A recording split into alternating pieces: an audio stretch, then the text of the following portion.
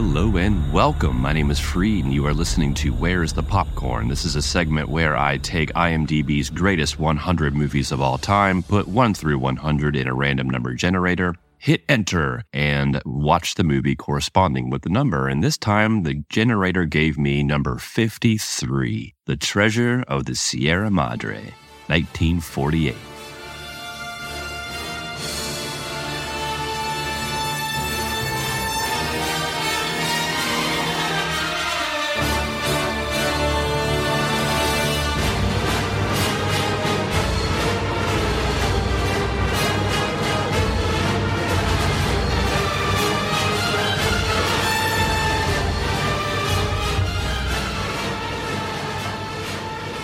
Based on B. Taverner's 1927 novel of the same name, it's directed by John Huston, who is the father of Angelica Houston and the son of actor Walter Huston, that is also in this flick. It was nominated for 4 Oscars, winning 3, including Best Director, Best Supporting Actor by Walter Huston, and Best Screenplay, and the Library of Congress put it in its National Film Registry in 1990. If you look at all the awards and the honors given to this flick, Humphrey Bogart is snubbed in every single one of them. And I can't say I totally disagree, but come on, not even a nomination? It seems weird, even to this day, and critics are saying that it's his best performance ever.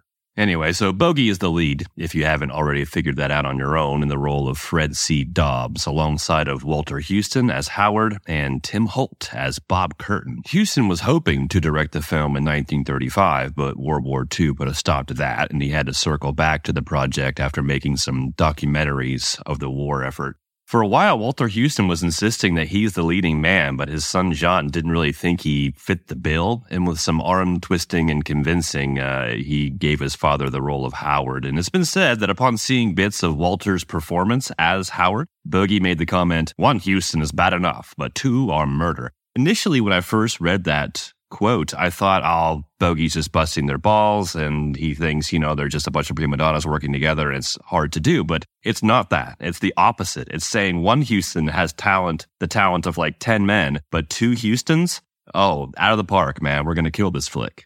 All right. That's enough yammering. How about we get into this flick, shall we? Let's do this. Badges? Action? We start off seeing a down-and-out Fred Dobbs walking around the town of Tampico, basically begging while leaning on his nationality to gain favor from his fellow gringos. And he does this so frequently and without shame that he unknowingly asks the same fella 3 times. And I gotta say, that rich fella is far more generous than I would be. Dobbs gets himself a meal at a local cantina where a little boy badgers him into buying a lottery ticket. Now, keen-eyed folks will notice that little guy is a young Robert Blake before he got all, murdery. Anywho, Dobbs, being the gambling man that he is, buys a fraction of a ticket.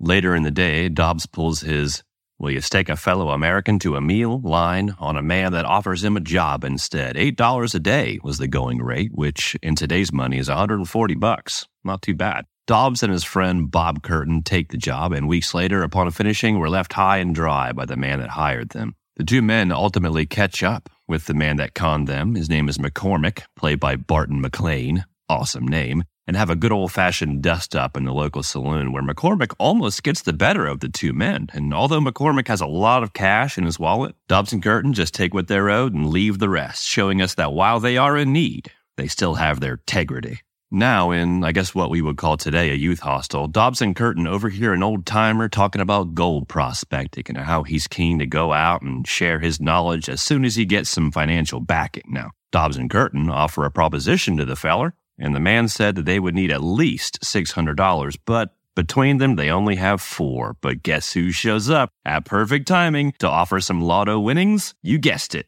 John Cena. The young Robert Blake. Robert Blake came back.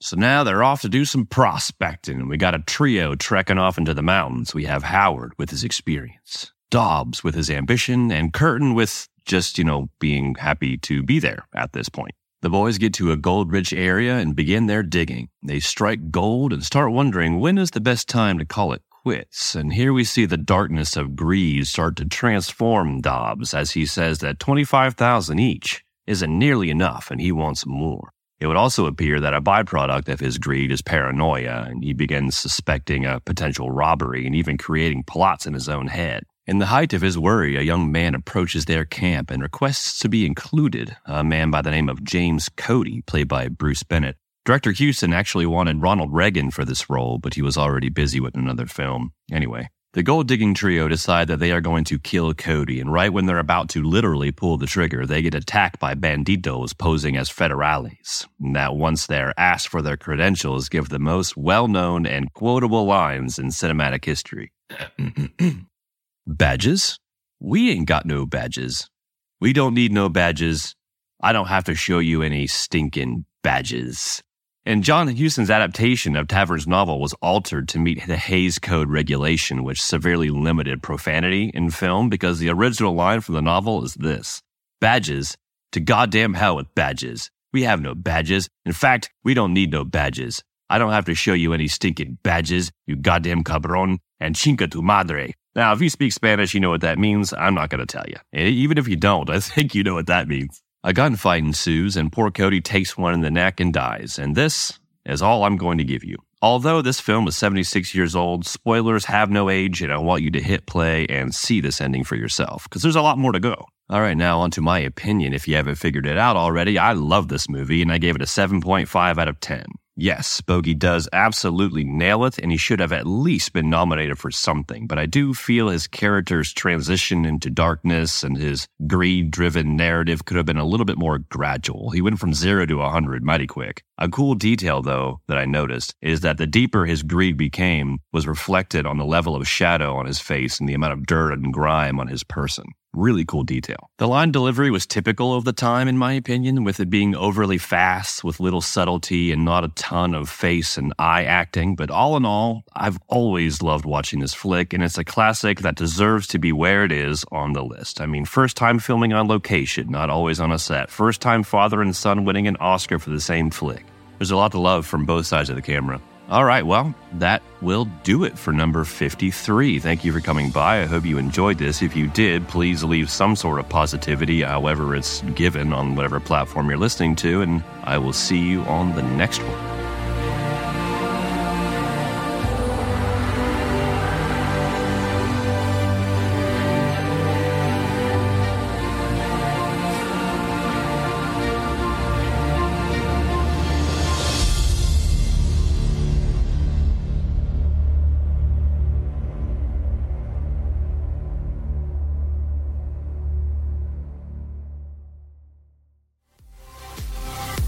Thank you for tuning in to this episode, proudly presented by the AP&M Group, a subsidiary of Alger Productions, LLC. We strive to produce content that informs, entertains, and adds value to your day. We value your input and would be delighted to hear your thoughts in the comments about this episode.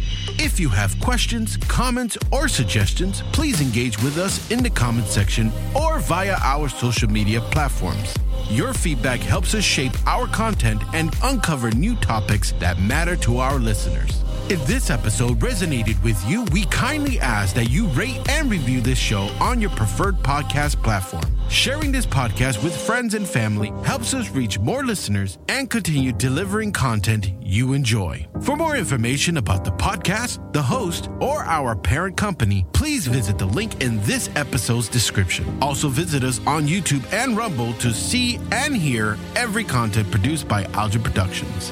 Thank you once again for your time and support. Until next time, stay tuned and stay inspired.